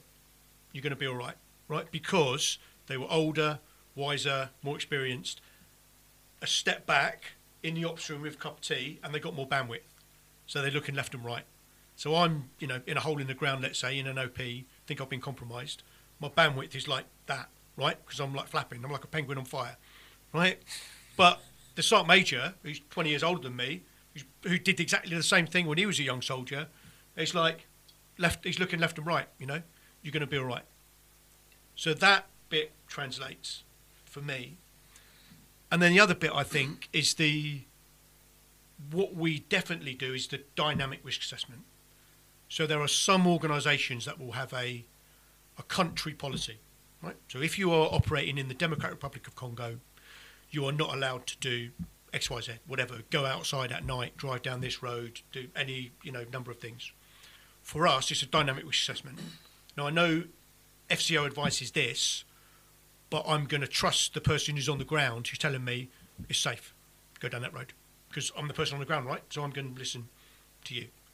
And the best example of that, when I went back to Mozambique, big charity, again, no names, no pack drill. The Irish government had donated, I think, 60 tonnes of humanitarian aid to them to be distributed. And they hadn't distributed it. And the Irish government said, we're going to send over our foreign minister to have a look and see where all the aid's gone. And they're like, panic on, right? So they're flapping. How do we get the aid out? And they weren't really sure. And Ben, who's our director of humanitarian operations now, was ops director, was in the ops room in Beira and said, React can do that. So I then flew out with a team. And again, a diverse team, right? So you've got me, you've got IFA, Rifle Sergeant Major, you've got Tamara and Joe in their 20s, civvies, but have been interns, who absolutely nailed it. And again, it's the kind of the military experience, ground truth. So you show me an Excel spreadsheet that says that distribution centre is at grid 1, 2, 3, 4, 5, 6. How big is it? Can you get a 30-tonne truck in? Can that 30-tonne truck cross that bridge, which is between that and Beira? Not really sure. So Ivor and I went out for 10 days driving around in a 4x4 when the charity that we were working with wasn't allowed to be out overnight. So they had to go back to a safe location every night. We were just sleeping out in the bush, eating ration packs, doing the recce essentially, making sure that the bridge capacity would take the vehicles, whatever. And then Tamara and Joe were doing a brilliant job organising the labour force, basically packing the trucks and then taking them out, meeting me and Ifa out on the ground, and then we're doing the distribution. So that's a good example. That is a dynamic risk assessment. The situation in Mozambique now is different to when it was when that country risk assessment was written. Yeah, it is a challenge, isn't it? I count myself very lucky to have been able to see one as that Mozambique job.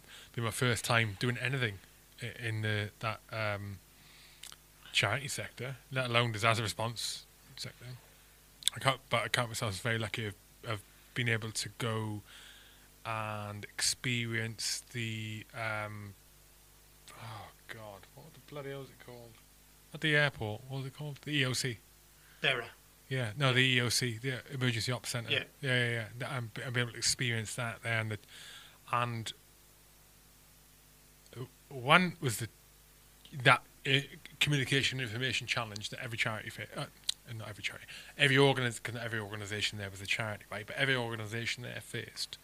But two, one of the things that really struck me was the way that the organisations, particularly charities, and particularly charities responsible for the same sort of areas, and in terms of need areas, sanitisation, hygiene, Yeah. water, food, shelter, all that, comms, was the way that they were very secretive from each other, and they saw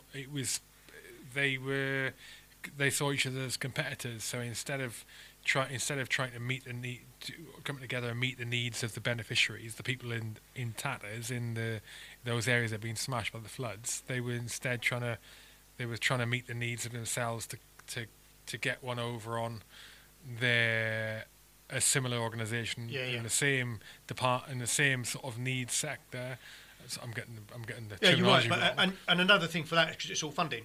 Do you know what I mean? It's well, this is my point. Yeah. Which is all funding. Yeah. And so what solidified for me my opinion of Team Rubicon UK, which is now React Response, and I'll be honest with you, and I've said this to Paul Godonis, I probably haven't said it to Sharpie, just for lack of opportunity. But you have now. But before that, I joined the organisation because people I respect and admire are part of it, and they encourage me to do the same.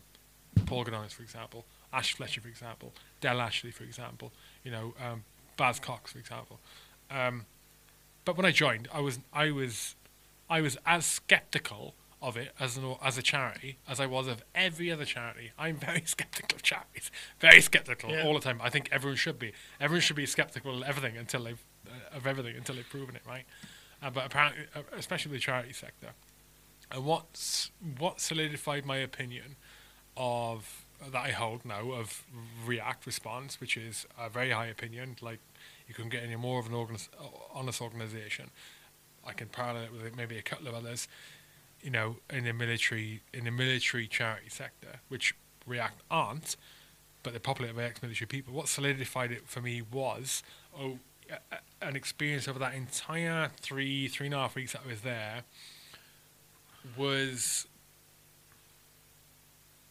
it was completely open. Every single person that I encountered or engaged with within the organisation, from Laura, for example, in the EOC, to people like myself and Dudley and Angus and Conrad and everyone else on the ground in the strike teams, my experience of that was everyone was open. There was no, I'm going to keep this bit of information to myself and not share it just in case the other charity gets an upper hand on me. And I saw that with other charities. I saw that with other charities of very similar fucking names, with slightly different countries at the end of the names, right? I saw it. Yeah. What I saw with Team Rubicon UK, now React, was that, no. What you are now is, no. Completely open.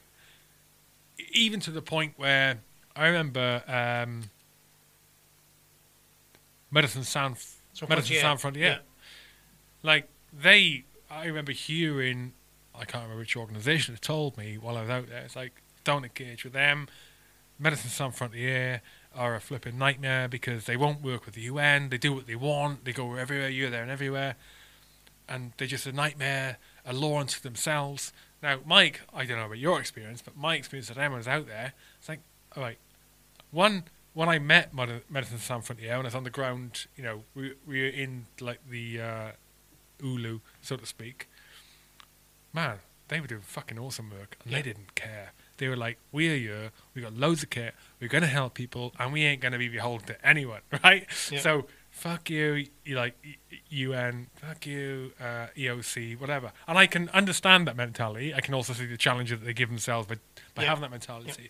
But when they came upon the area where I was in, and now our team was in, Angus's team was in, we did not engage with them because we were told not to. And it wasn't like React told us not to. Yeah. It was, no one told us not to, but on a formal basis. Yeah. But it was like, you just don't bother with them kind of thing because they're a pain in the arse.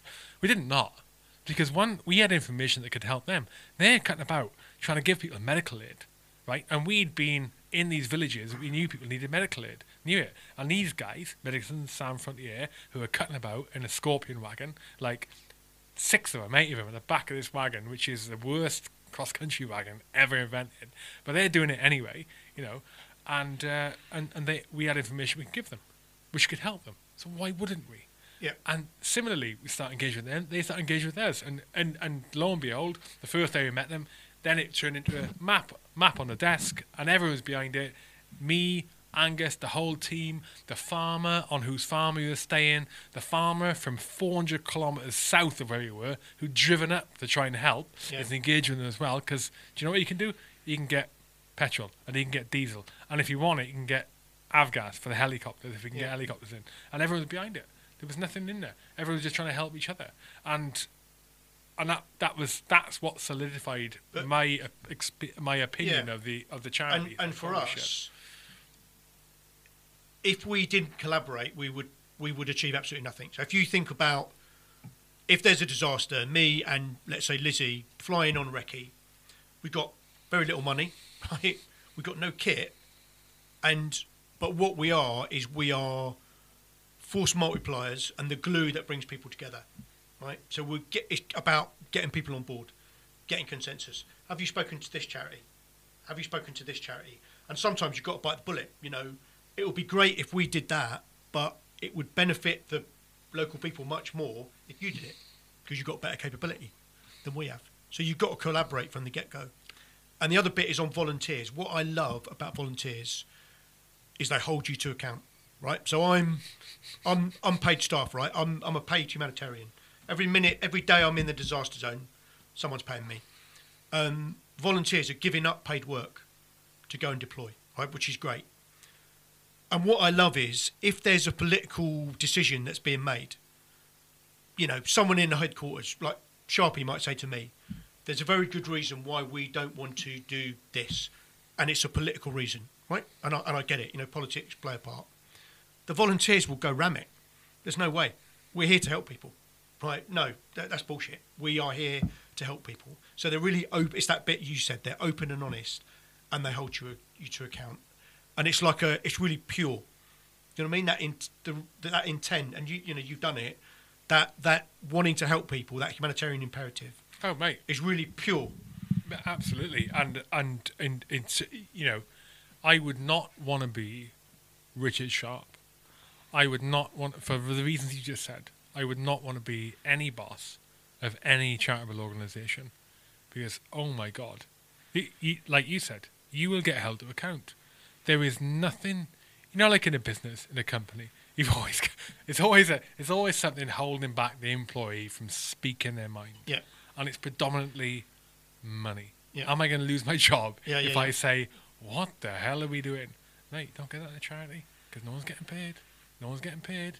And so, as you said, mate, that is, I would not want to be the CEO. I would not. And the best example I've got of that is in the Bahamas, where we were supporting the Haitian population, right? So there were about, 3,500 Haitians in Abaco, which was the island that we were working on, right? And they came over in the 50s, about 1,000 of them, to work on a legitimate farm. And then they've just grown, and people's sons and daughters and whatever across the island, and they're living in a shanty town called the Mud in Marsh Harbour, the capital, and they're in this place called the Farm. And these places are shanty towns, and they have become no-go areas. So there are people there who are just ordinary people like you and me, trying to get by and make a living. And because it's no-go areas, there's then an illegal element, drugs, prostitution, and people trafficking. They're trying to get people from Haiti via the Bahamas into the States because people want to get out of Haiti. And we got to the point where we were supporting this community in Abaco, and the government said that we're not to support the Haitians, right? And we had the chat around the fire, same thing, volunteers like, no way, we're supporting the Haitians, like it or not. So we made a decision that we would still support them, but we would not broadcast it on social media, right? So we're still going to support the Haitians. And while we were there, I remember there was a delegation they're from a church group in Mississippi, turned up on a big bus with food and clothes, which is good, right, what they need. But then these 6 guys got off the bus. They look like Navy SEALs, right? They've got hunting knives strapped to their, the full part. They've got hunting knives strapped to their thighs. They've got sunglasses on. They've got these crazy, like, skeleton face masks. So I went, and they're intimidating the local people, right, who have already traumatised because of the hurricane. So I went to the pastor. I said, who are these crazy security? Why do you need security detail? What's the issue? What's the threat, basically? And he said they're Haitians. But that doesn't really cut across for me. They're human beings, like me and you. And they've been traumatised by hurricane. And they're probably struggling to survive anyway. And I went to the whoever he was, the leader of this security detail, and basically told him to leave, which he eventually did, after calling me all the names under the sun. But then when we went back to the kind of UN brief with government, you're able to say, so the government are saying, right, we want you, the humanitarians, to pass information to the Haitians, and they wanted them to basically leave and go to Nassau, which is the capital, on another island, Grand Providence. Just by being a humanitarian, you're able to say, that's fine, but who's looking after their children? Who's educating them? How are their medical needs being met?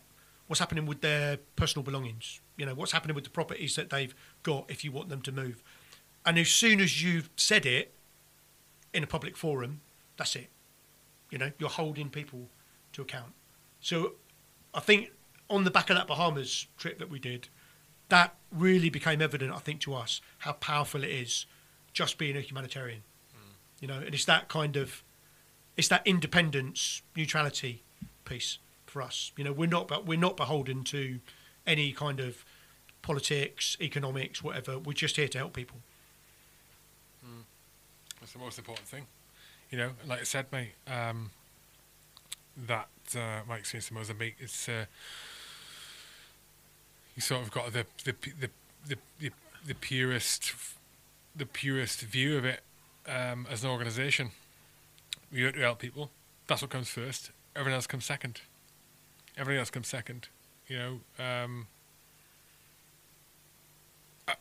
which is one of the reasons why, as Sharpie has mentioned himself, which is one of the reasons why the organisation needed to come to an end, a halt at the end of Mozambique, because of the funding. We're out there, we're going to help people. That's the primary focus, and nearly end up in his ass, just from a financial perspective.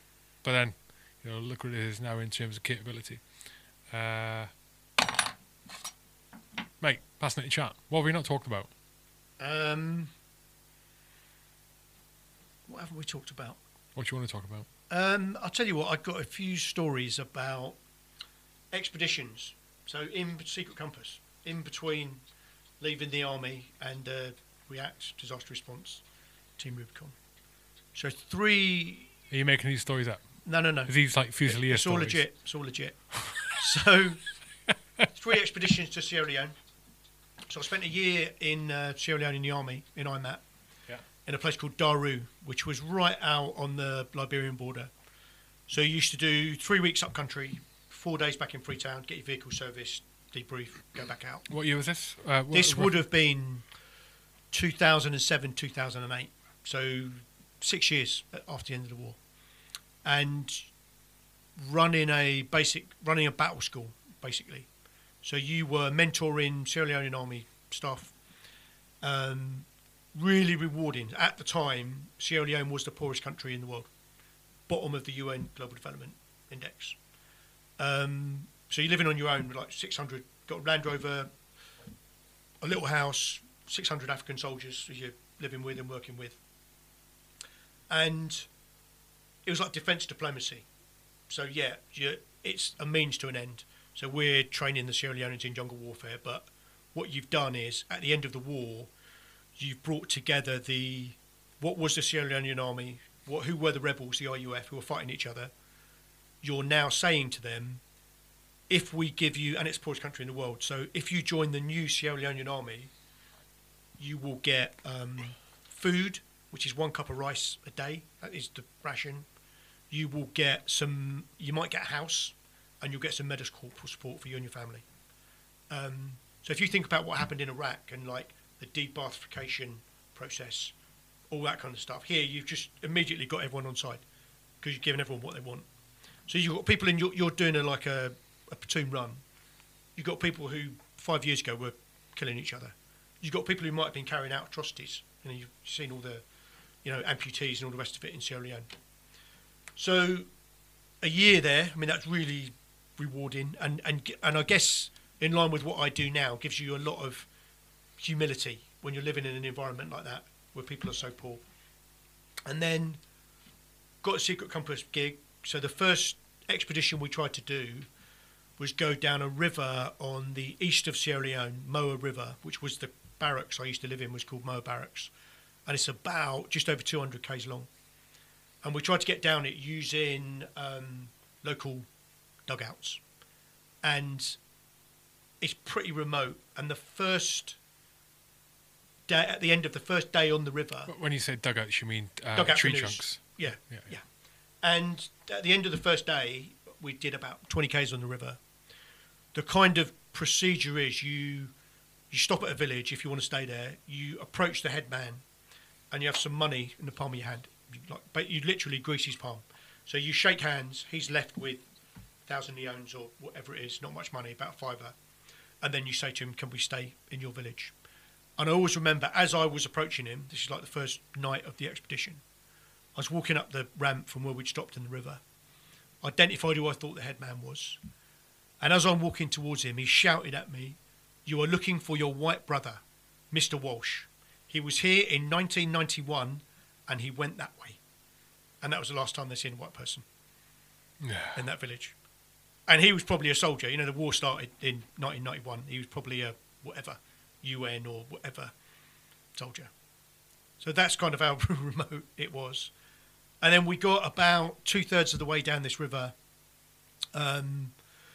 It didn't really work because the Sierra Leoneans don't know what tourism is, right? And why should they? They're just trying to survive in quite a harsh environment. So there was like, you were being handed over from one community to another community. The boats wouldn't turn up. I got malaria like halfway through it. So the whole thing didn't really work. So we went back about a year or 2 years later in pack rafts, right? So a pack raft is like they originate from the kind of survival dinghies that you'd see on like a World War II plane. So inflatable raft, one person. So we got and now instead of relying upon the locals, you're self-sufficient. So you're carrying your own food, lightweight rations, got your raft, got your rucksack. And we got about 18 miles from the end of the river. Somebody capsized, had a bad experience, and we had to pull out. So we somebody back in the UK went on Google Earth, found a village, trekked to the village, organised a pickup. And then we went back about 2 years later, actually, for I don't know if you know the charity Adaptive Grand Slam. Martin Hewitt, Para-Reg officer, who was on Everest last year. Yeah. So they are an incredible charity. So that started off with Martin getting involved in all these expeditions with like Walking for the Wounded, going to the North Pole. I think he had an Everest attempt. And I think as he was doing it, he kind of realised, well, why am I only kind of like helping myself? I'll get other soldiers on board. So he got other soldiers in the team. And then it got to the point like, why am I only helping other soldiers? Why don't I just help anybody with a disability? So now there's like civvies, people who've got disabilities from birth come on them. And they were looking for an opportunity to do an exped. Lots of their stuff is like mountain based. What do we do for people who can't get out in the hills? We put them in a raft. Right? So as long as they can float, then they're going to be fine. So we did a recce, basically a trial run on this river. Goldman Sachs paid for it. We took some of their people out, and we did about half of this river trip. And then the year before, Ebola had hit Sierra Leone. So we couldn't go out to Sierra Leone on this pack raft exped. So again, this was like a nice part of being a freelancer before I did React. Get an email, do you want to go out to Gabon on a recce for a pack rafting exped the next year? So Gabon is, they want it to be like Costa Rica. So it's basically like a paradise. And long term, in about 10 years' time, they want it to be high-end sustainable tourism. So there'd be luxury lodges and all the rest of it. Lots of elephants there. I think they've got the highest density of bird life in Africa.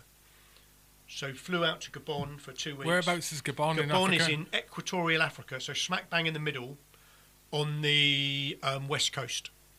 So if you think about what they call the Bight of Benin, so Nigeria, Ivory Coast, Benin, that bit there, just as it on the bends corner. round, bang on the equator, and went out with, and they'd had no tourism there at all.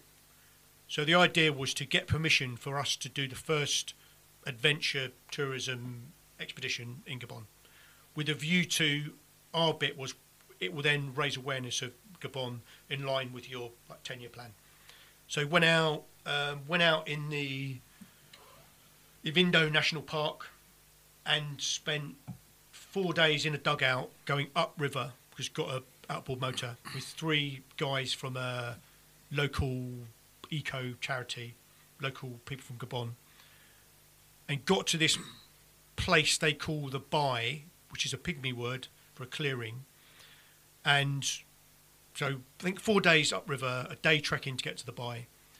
And then we got to the edge of the Bai, and there's this guy called Ramon, who was the leader of the eco guys, hadn't smiled for the whole time we'd been out. Halfway up a tree, he turns around with a big cheesy grin and like a thumbs up. And then we get into the tree, and we're all sat on a branch, and there are a herd of 25 forest elephants 100 metres away. It's incredible. And having, fortunately, been, lots of wildlife stuff, you get that real sense like this is real. You're in their backyard. This is where this isn't where like Mr. Lion turns up and you drive past in your 4x4. This is it. This is like where they live. And what they do is they clear the jungle so they're forest elephants, so they're small, they've got long tusks. They clear the jungle. All the other animals think, oh, this is a good idea because they get some sun on their skin, they socialise, they mate. So the gorillas turn up, birds come, all these different animals. And then we went back to Libreville, capital, got green light, run an exped, went back to UK, and we ended up doing a different exped. So that one's kind of still on hold, doing that whole thing with the elephants. And this was going to be the first descent of the Gigi River. So this is a big river in Gabon, which they didn't think anyone had ever been down the whole length of it. So we spent 3 days, 3.5 days, cross-grading through the jungle, 35 kilo packs. So you've got 19 days food in your Bergen rucksack, straight through. There's no paths. So local guys, one of them's on silver compass bearing. What kind of jungle? Primary, tertiary, secondary? This is probably secondary jungle. So you've got cut through it all. Yeah. So you've got got 2 guides. One is on silver compass bearing. So we've worked out that we can probably move 7 Ks a day, a K an hour, right? And on Google Earth, we've plotted where we think our camps are going to be because it's close to a water source. We've then given the guide that on a silver compass, so he's now got a bearing to move on. And the other guy's got a parang. Locals. So one guy's moving, keeping on the bearing, one guy's cutting. And we're behind them with massive packs hanging out, climbing over tree trunks and crawling under and whatever. So it took 3.5 days to get to the river, and then 10 days on the river. And we don't think anyone had been down the river before because it's in the middle of nowhere, difficult to get to. And in the middle of it is the Gigi waterfalls, which are the biggest waterfalls in West Africa. So we're approaching waterfalls in our rafts, lots of rapids, lots of dynamic risk assessments. So you've got to gauge how close you can get to. You obviously don't want to go over the Gigi waterfalls, so you've got to gauge how close you can get before you get out. Then you're trekking around the side of the falls to get back in, to then get back in the boats, to then carry on to the bottom. And that was like one of the real joys of doing all that, the freelance expedition guiding. And that again is all those skills that you've learned in the military and that you've developed when you've been out. It's that real. I mean, that's a good thing about the Secret Compass piece is that the people who sign up for it, they're part of the team. There are some expeditions that you can go on where you're very much being guided. Here you're you're taking the water bag down to the river if you're part of the team. You know, you're getting the scoff on, you're making the fire. You've got a role. And I think as a result of that, that when you achieve something like that, you can genuinely say to the team, we all achieved that objective. It's like that bit about, you know, diversity of the team. And you get much more out of it. Yeah, I agree. Mate, I knew you were part of Secret Compass. I didn't realise the level was. He's never mentioned it to me. That's, no, it sounds mega, mate. Absolutely. The more included you are in a team and whatever, striving towards whatever objective, the more benefit you get from it, the more stimulus you get from it. Been an absolute pleasure talking. React Response website? Yeah, so www.react.org.uk, and that's RE-ACT. You know, and just because of your age, you know, you don't have to say www anymore. Thanks very much, Hugh. Any more internet tips, just fire away. We can talk. You can talk offline. See what I did there? React, is it React-for-org? It's React. It's re-act. Oh, re-act. Re-act.org.uk. No www. Because that's out now. You don't have to say that. And the other thing is, if you want to sign up to support COVID response, when you go on the website, if you are a veteran, you can click a button, and you can, or a blue light responder, you can click the button and you can get involved. If you are a civilian, you can still join. At some point in time, and it shouldn't be too long, we will start training again. So in terms of COVID response, to help out, as of the day after you click the button, you can be a veteran or a blue light responder. If you're a civilian, there will be opportunities for training, and then we'll be hopefully back into the normal jogging of domestic response, international response, sometime probably early next year. Yeah, sweet. Just to fucking harp on that point. If you, ex-military or civilian, and you're feeling a call to go and help out in the community or help out in some positive way, then do so. But more so for the ex-military folk, if you are potentially feeling a little bit lost, maybe you recently got out years ago, and you're sort of not where you need to be mentally, you're not getting what you need in life from like you did when you were serving. Something's missing, but you don't know what. That was my situation, certainly, over the last few years. And one of the big things that helped me to overcome that and to put the square peg in the square hole was React Response. So I highly recommend it. 100% highly recommend it. I think the other thing on that, Hugh, is if you are I've been a volunteer for 3 years, you've got nothing to lose, right? So if we go back to like pre-COVID and what hopefully will happen post-COVID, you're going to do a relatively small amount of training. You're going to do an induction course for a weekend. You're going to do a 4 or 5 day international operations course. We make no obligation of you whatsoever. Once you've done that training, there's no, you haven't deployed yet, you haven't done this, you haven't done that, because we totally understand that people have got family, work commitments, whatever it is. But you just never know when the stars are going to align. You've got 2 weeks off work, you're on leave, and you just go away and you have an incredible life-changing experience. I'm glad you just said that. I'm glad. This sounds like a fucking pitch, doesn't it? I'm 100% glad you said that. You reminded me of it. So just to clarify, it doesn't cost you anything, right? You don't have to pay for fucking training, you don't have to pay for jack shit, okay? I'm glad you said that, Paul, because like I said before, I had no opinion of React before I joined up. And then when I did join up, I had 100, and I said this to Paul, I've definitely said this to Sharpie, I might have said it to you before, I've definitely said it to the people. I thought, there's no way I'm not going to be able to deploy in anything, ever, because I'm so busy. Divorced, my kids are in one part of the country, I'm in another, I do the fucking podcasts, I got my day job within Inmarsat, it's like I get zero time. And then Mozambique happened, I got asked to go, or no, I didn't get asked to go, but I got the email from you guys that said, this is happening, we need people to deploy, can you go? And the stars aligned, mate. My kids happened to go on holiday for 10 days, or no, they're gone for a week or 10 days, I can't remember what it was. And I also happened to be a project that was supposed to be happening, was not happening at work. All the stars aligned, I was able to go. But if I hadn't signed up in the first place, I would never have the option to go, because it wasn't off a whim, you know. So just back to it, man. Yeah, fucking. If you're ex-Mill, sign up. It doesn't cost you anything. You got to be in it to win it. You could sign up.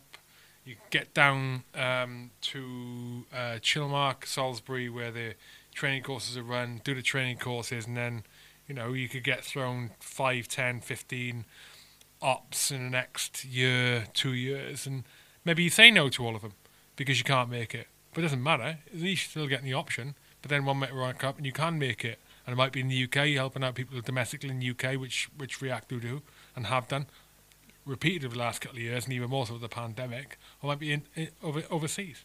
And you signed up, you're good to go, and you can make it. You go, fucking hell, I can do this one. And the next thing you know, you're doing good things for good people, back in the old military vibe and getting something from an amazing organisation. And I know you've done it, Hugh, but and again, it sounds like a pitch, but these are complete pitches. I said it. I said it about myself in the pool. That was a game changer. That changed my life, and it changed a lot of the way that I think about the way that I lead my life. And as a result of that, hopefully, I think I lead it a lot better. And I know untold volunteers that we've got who generally said to me, "That is the best experience I have ever had in my life." These are 50-year-old people who've done all kinds of different things. That is the best 2 weeks I've ever spent in my life. Cheers, buddy. Cheers, Hugh. Pleasure.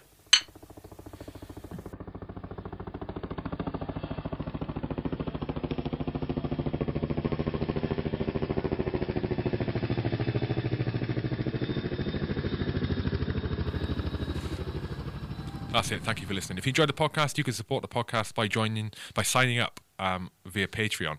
Patreon.com/HK podcast. You get access to all the podcasts before anyone else. You get access to all sorts of stuff, actually, that no one else gets.